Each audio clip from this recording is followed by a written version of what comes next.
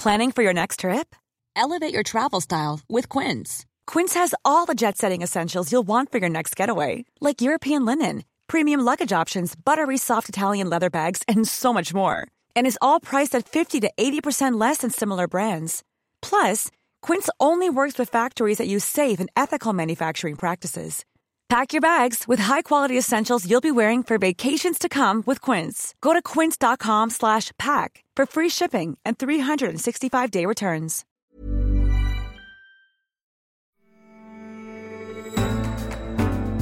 You're listening to The Economist Asks. I'm Anne McElvoy with something a little different for you this week. Our editor-in-chief, Zanny Minton-Beddoes, has been talking to Christine Lagarde, president of the European Central Bank. A woman shaking up the idea of what it means to be a top central banker, she's not an economist, but a lawyer and a former business executive and politician by background. And she brings a high public profile to the job with a glittering CV. She took over as France's finance minister in 2007 and went on to run the IMF. Her willingness to venture into areas that many central bankers consider political terrain has caused some controversy along the way. She has conviction on matters such as climate change and gender equality, subjects she promoted at the IMF. Are these issues a priority for her at the ECB? Ms. Lagarde's term lasts for 8 years. She became president at the end of 2019 and quickly had to deal with a global pandemic. So this week we're asking, what are the remedies for the economic ills of COVID-19? Here's Zanny Minton-Beddoes in conversation with Christine Lagarde at a webinar organised by The Economist.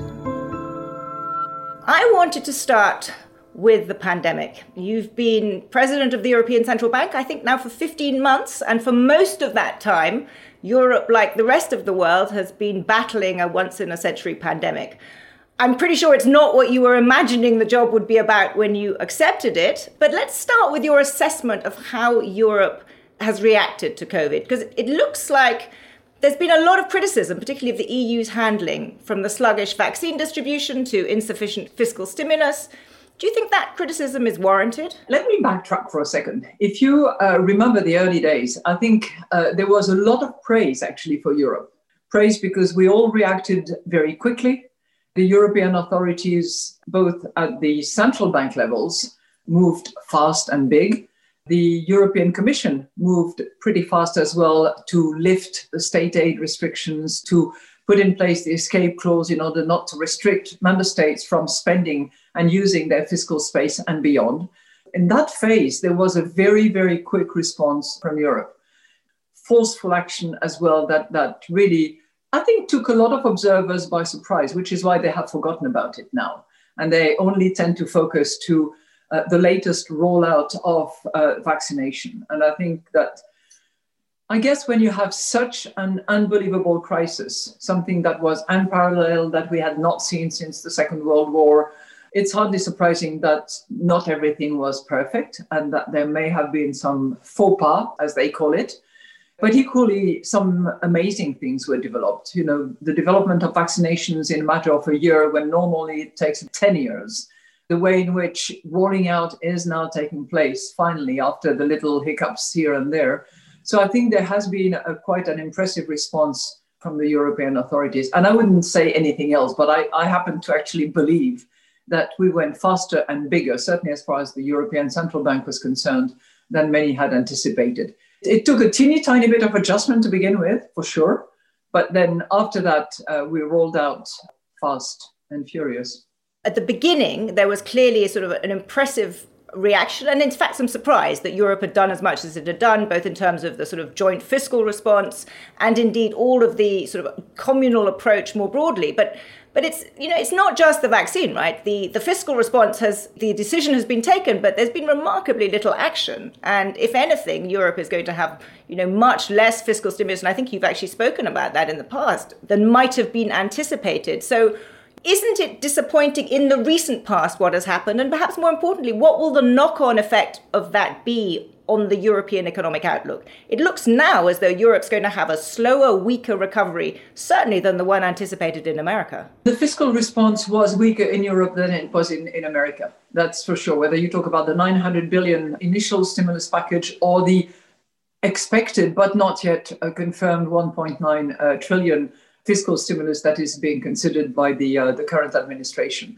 But let's not forget that we have two layers in this part of the world, in Europe, where you have the national layers and then you have the regional pan-European layers. And here we are talking about, in a way, the European process, which sometimes is a bit cumbersome, which sometimes is a bit slow, as a result of which the funding hopefully will be spent in the second half of 21 for the first tranches that are due to kickstart the investment, the focus on green, the focus on digital.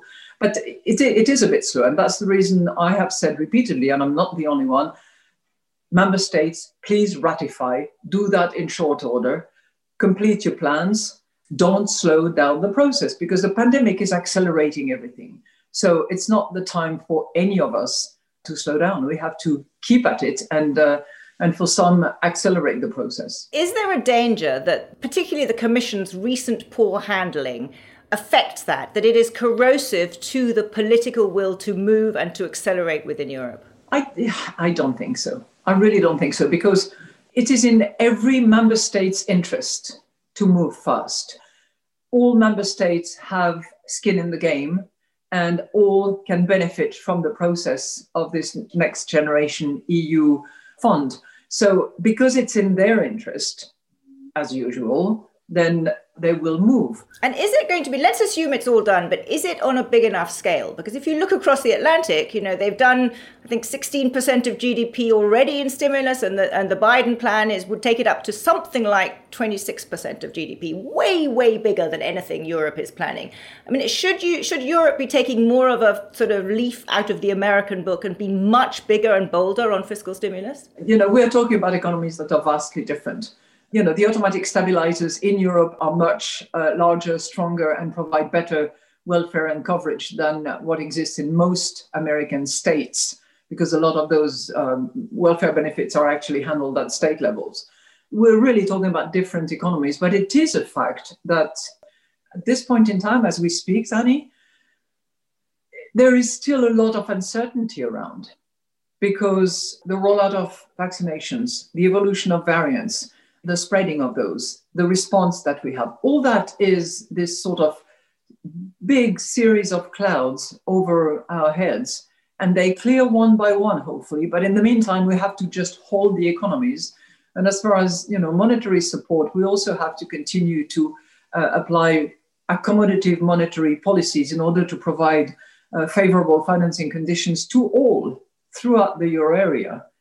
Without distinctions, and to households, to corporates, to sovereign, in order to make sure that they can sustain the effort and go to the other end of that bridge, which is that period of time when it is still slow, still contained, with still quite a lot of lockdown measures, and vaccinations is just moving up. So if fiscal policy may have to do more until the end of into next year, does monetary policy have to do more too, or is it just remain accommodative? We have a particular instrument that we have developed in March, which is the Pandemic Emergency Purchase Program. It's 1,850 billions, 1.8 trillions to make it simpler. And we have used roughly 800 billions out of that. We still have a lot. If we need it all, we'll use it all. If we need more, it will be expanded. If we don't need it all, because the financing conditions will remain favorable and we head towards a return to our inflation path, then we will not use it all. But I think that, that's where we are. Our compass is favorable financing conditions, and the direction in which we're heading is a return to the inflation path that we had pre-pandemic. So you mentioned inflation. I can't resist asking you about whether you see inflation at all as a risk, too higher inflation, because as you know, there is a live debate right now in America about this, about whether with all of this stimulus, there may be unanticipated and perhaps unwanted inflation. Where are you on that? I don't think that we are worrying about reflation at this point in time. And it's going to be a while before we worry about inflation. If you consider how far we are from our aim, which is at the moment, and pending the completion of our strategy review, close to but below 2%, we are very far away.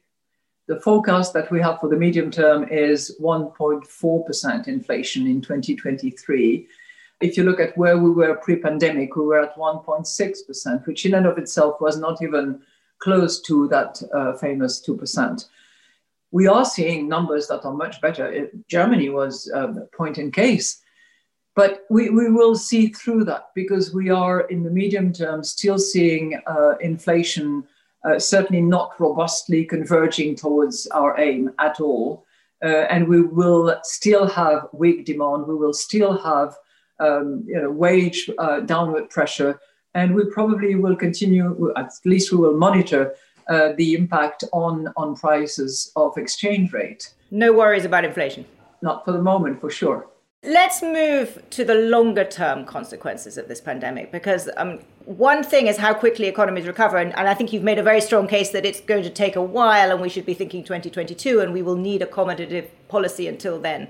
But what do you see as the longer term scarring consequences of this? And I'm thinking, for example, of something that I know you have been very concerned about long before the pandemic, which is the widening of inequality that we've seen around the world. It's something you raised the alarm on when you were at the IMF very, very effectively.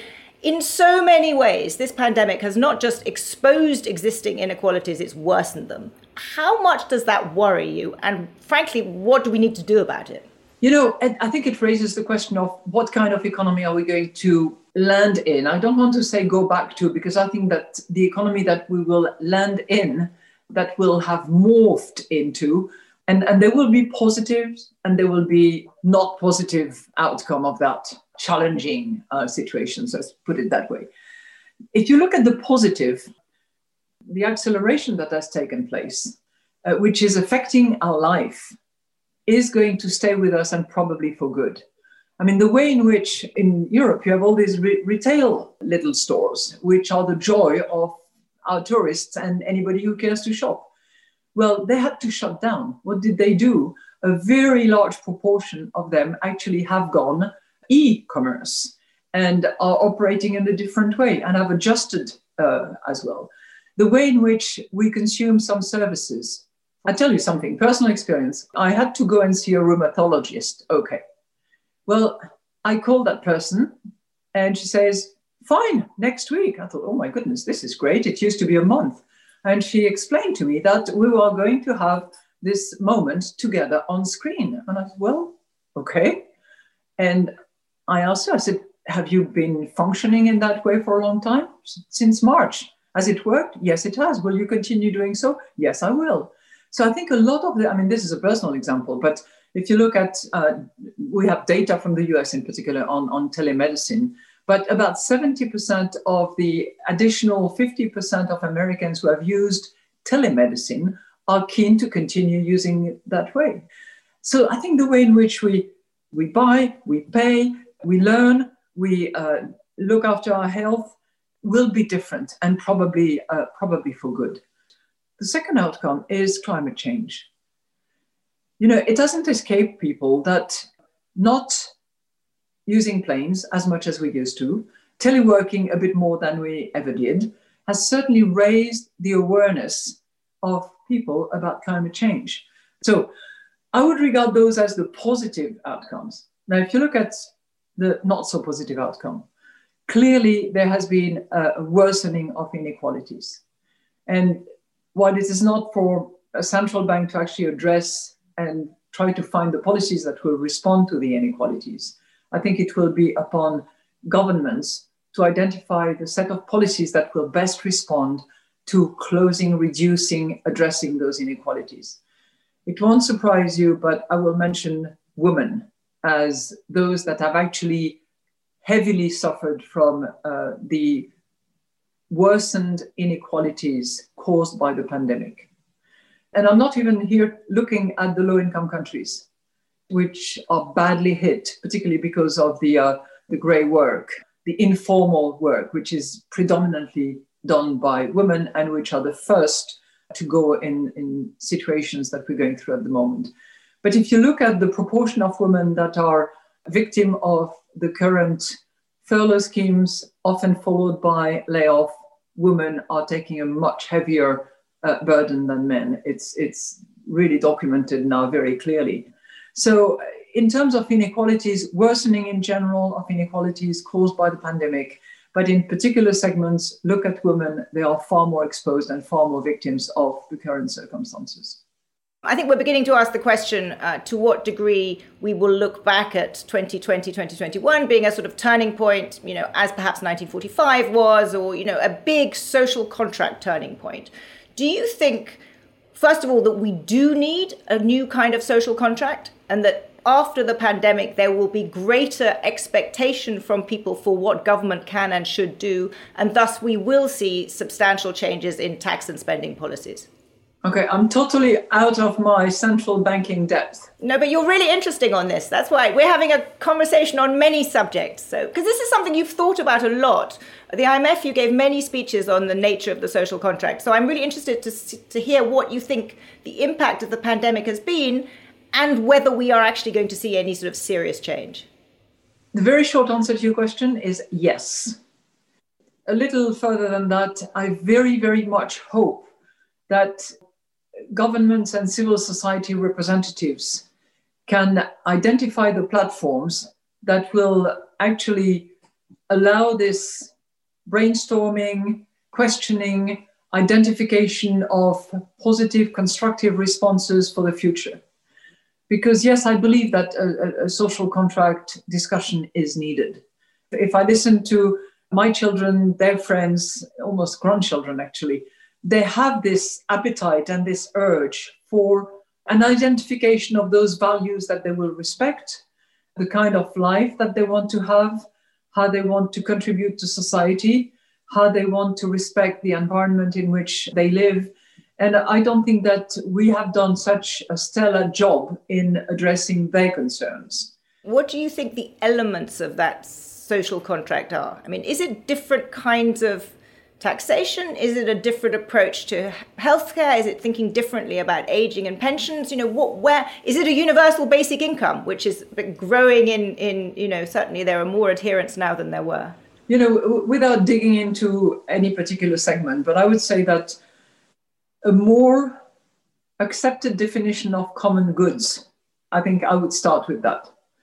From those common goods, what should actually be appropriated by the community at large, and how much should be appropriated individually. And I think that health falls in that category big way, as we have seen.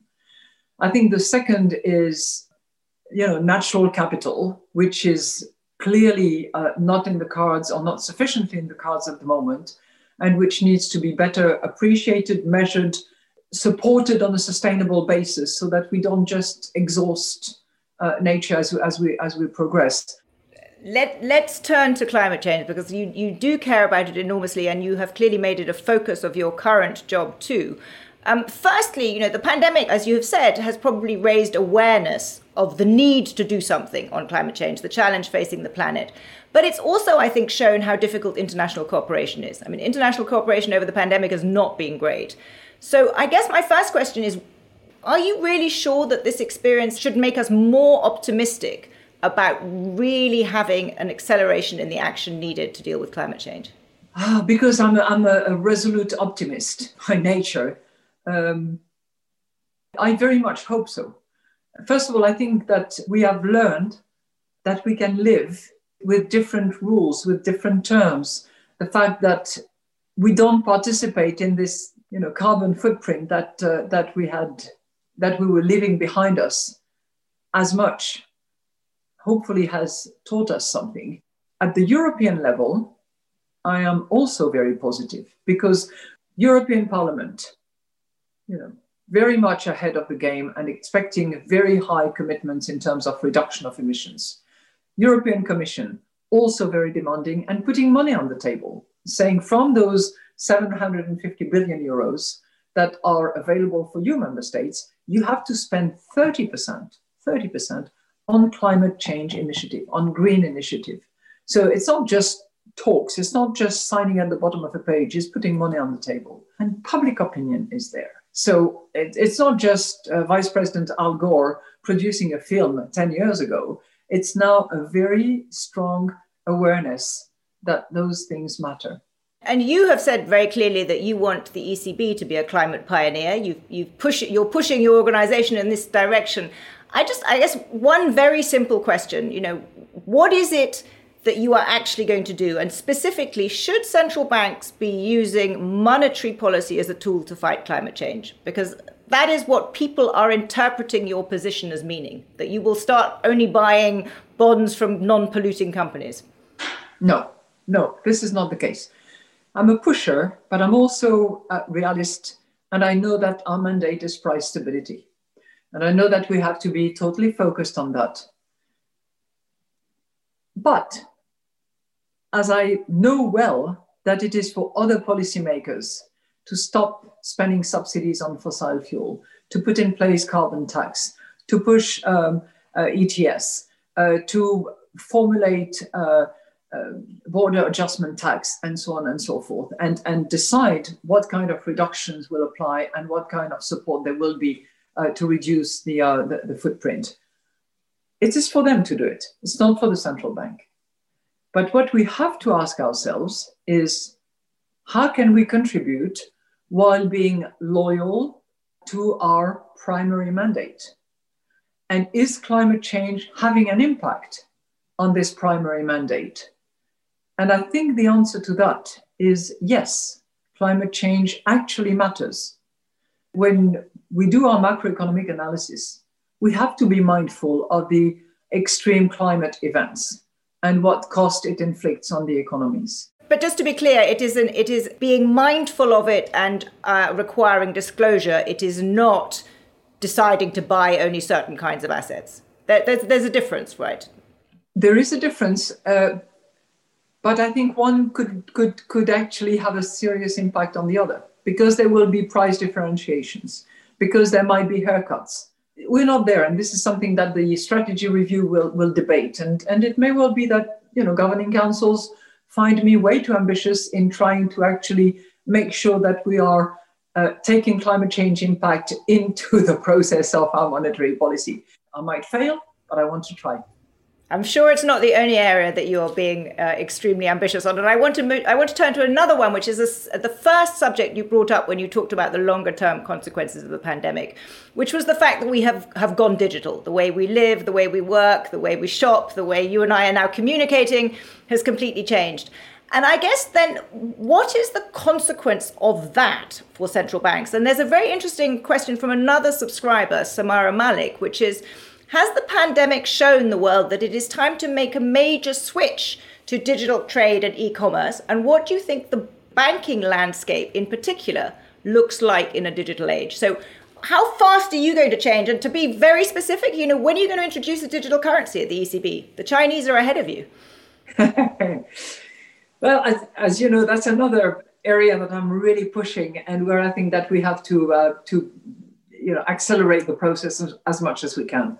We have completed a phase of consultation with those interested in Europe, and we've had a striking number of 8,000 people actually responding to us and saying, okay, we want this, we want that, we want privacy, we want safety, we want guarantee, we want the central banks to be involved. Taking all that in, it will be analyzed in the next couple of months. We will come back to the Governing Council with a please let us go ahead with it. That's what I hope we shall see. I think more and more are convinced that this is the way to go. We should have a digital currency which will not exclude banknotes. We should have a digital currency that is respectful of privacy, which is not selling data, which is not exploiting the data of people that are using it. A digital currency that also uses the canal of banks, because banks will be part and parcel in that digital currency launch. And then we will have to refine it to the point that it is completely safe, secure, and can be used effectively with less cost, more security, and on a voluntary basis. And what's the timing of this? Are we talking, in the next year or two, or is this a kind of, beyond your presidency kind of thing? Oh, no. We look at how long it took China to get there. They started 6 years ago. They're not live yet. They've been saying for about a year that they're ready to go, but they haven't gone. I hope less than the time it took them, because hopefully the learning curve will be shorter. It's hard to say, but I would say in the next 4 years, we should be there. I just hope that your audience appreciates that it's not to substitute existing payment means. So those who like banknotes will continue to use their banknotes. But those who want to use digital payment should be able to do so.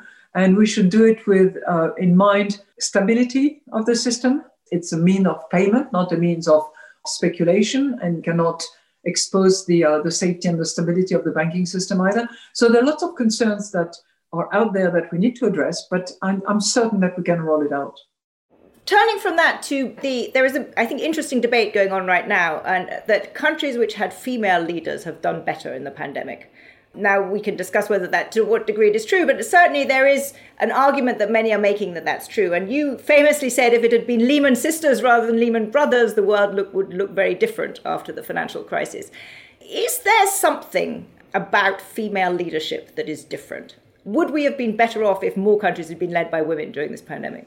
You know, there's been a Harvard study that was just recently published. Well, it's an analysis of the perception that people have had of the way in which the crisis was managed. And there is an overwhelming response that shows, again, it's perception that people have had, that shows that they feel that women had a better way to deal with the pandemic. Now, is that to say that they have done a fabulous job? Probably not. Is it to say that they had attributes such as empathy, such as appreciating the fear that people had, such as reaching out, that was, dominant in their way of dealing with the crisis? Probably so. Yeah. And I would say one more thing, Zanny.